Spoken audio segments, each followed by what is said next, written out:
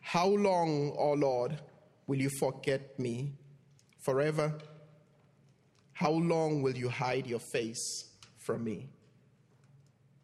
How long must I wrestle with my thoughts and every day have sorrow in my heart? How long will my enemies triumph over me? Look on me and answer, O Lord my God. Give light to my eyes, and I will sleep in death. My enemies will say, I have overcome him, and my foes will rejoice when I fall. But I trust in your unfailing love. My heart rejoices in your salvation. I will sing to the Lord, for he has been good to me. Amen. We're looking at this psalm here, and we're thinking about the idea that these psalms of lament, as Ryan said, almost more than half maybe of the psalms are psalms of lament. And most of them, they are written in time of distress, where the psalmist is crying out to God and asking for help. The psalmist, when he writes the psalms of lament, he's asking God to intervene in his situation. He's not just complaining, but he is asking God to intervene in those situations. These psalms give way to an expression of trust in God. It's not just my complaint, but it shows trust in God. The ultimate goal is to show trust in God. The ultimate goal is to show faith in God, even through our hard times. So there are a few things that are addressed in the Psalms of Lament. And we're going to have them up here later as you write your own Psalm of Lament. So don't think that you have to memorize them. It's good to memorize them, but we're going to have them up here as you write to guide you. But for the time being, I'm going to just mention them. The first thing is the psalmist addresses God himself. The psalmist speaks to God himself. And number two, then he addresses the complaint or the situation or the distress that he is facing. So the address is to God about the situation. And then the third thing is he requests for God's help. He says, Lord, I can't do this by myself. I can't endure this. And then he says, would you come and help me? And then the fourth thing is that he expresses his trust in God. His trust in that God is sovereign. In trust that God, there is nothing that is going to change who God is. Our situations may change, but God doesn't change. Our situations may seem very overbearing to us, but they are not overbearing to God. So that's the end of it. He pulls it together by saying, I trust you. I trust your strength. I trust your sovereignty. I trust that you know what is going to happen. So for us as Christians, when we look at a Psalm of Lament, I want us to think about it in this way. We lament because we know God is sovereign. Paul says to us, we should not weep as those who do not have hope.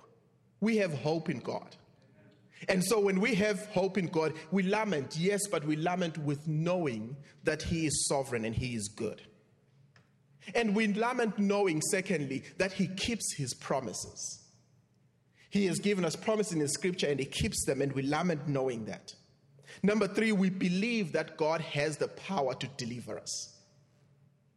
And I want to encourage you, as you think about the situations in your life that have been hard, God has the power to deliver you.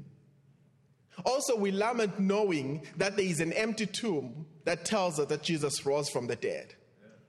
And when we look at that empty tomb, we realize as well that although there is the empty tomb, we still go through hard times. But when we go through them, we know that ultimately the enemy is defeated. We can sing a song of praise in the midst of our desert because we know whom we have believed. So those are the few reasons why a Christian would lament.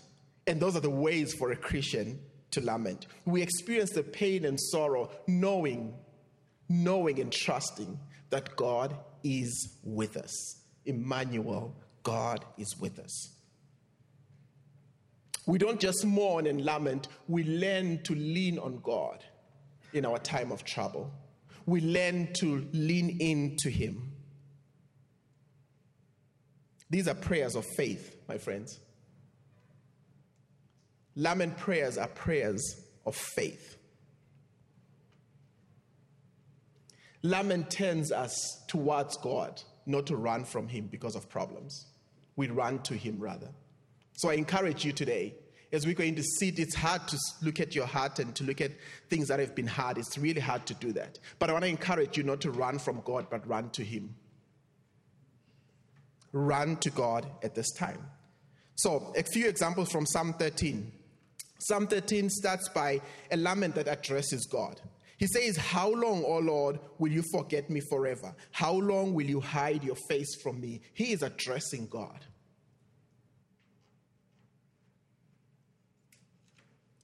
He's talking directly to God.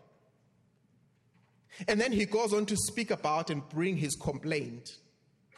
And his complaint here is in verse 2, where he says, How long must I take counsel in my soul and have sorrow in my heart all day? How long shall my enemy be exalted over me? That's his complaint. That's what is happening. And then he goes on to the third step, and he's asking for God's help. In verse 3 to 4, he says, "Consider and answer me, O Lord.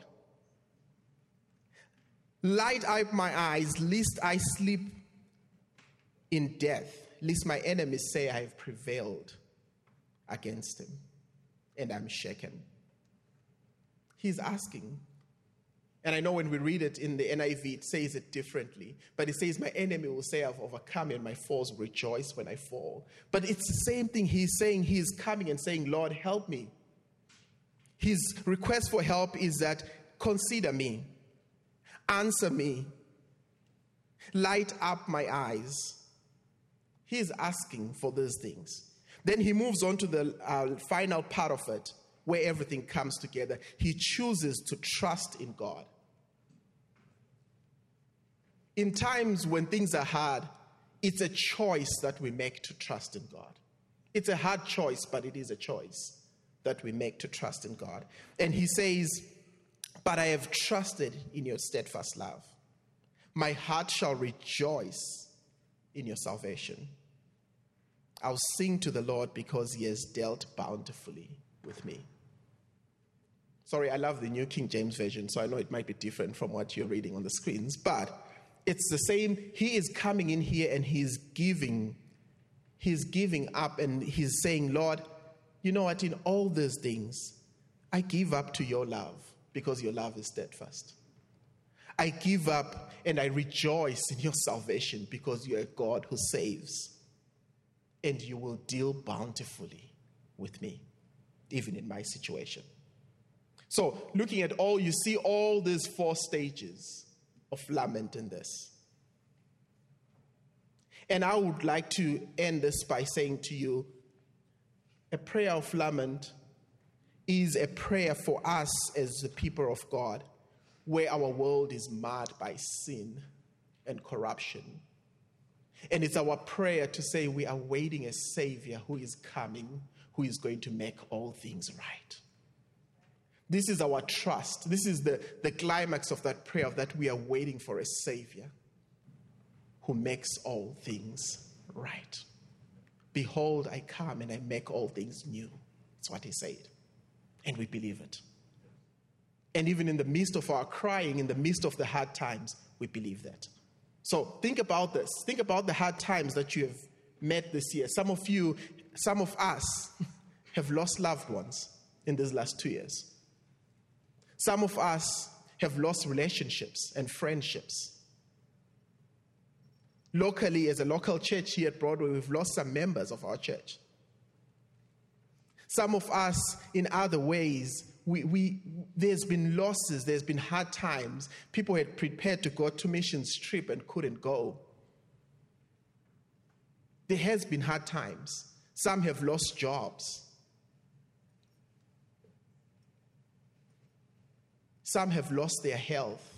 People that we knew that were all healthy. So many things that we have lost. But in that loss, I want us to express that loss to God and pray about that. But in that loss, have the hope that He is alive. And when He is alive, He has conquered death. He has conquered everything else. Why should we be worried? So let's take our cares and roll them to Him. And I'm going to challenge you, each one of you, you'll see on the pews, at the end of the pews, there is pieces of paper. So pick up, some of them are different colors, pass them on amongst yourselves and share them amongst yourselves. At least have 2 each or something like that. And there are some pews that have got papers and nobody in. Just make sure each one at least has 2 at least. And this is going to be our time to put down into paper and write and pour out our hearts to God. So I will ask you to take a few minutes. We're going to take some time quietly. It's going to be a very quiet time. In that quietness, write down your psalm. As we remember, we'll leave this slide up that speaks on what the psalm is about. Number 1, address God. Describe your complaint to Him. Request for His help. And then your expression of trust in Him.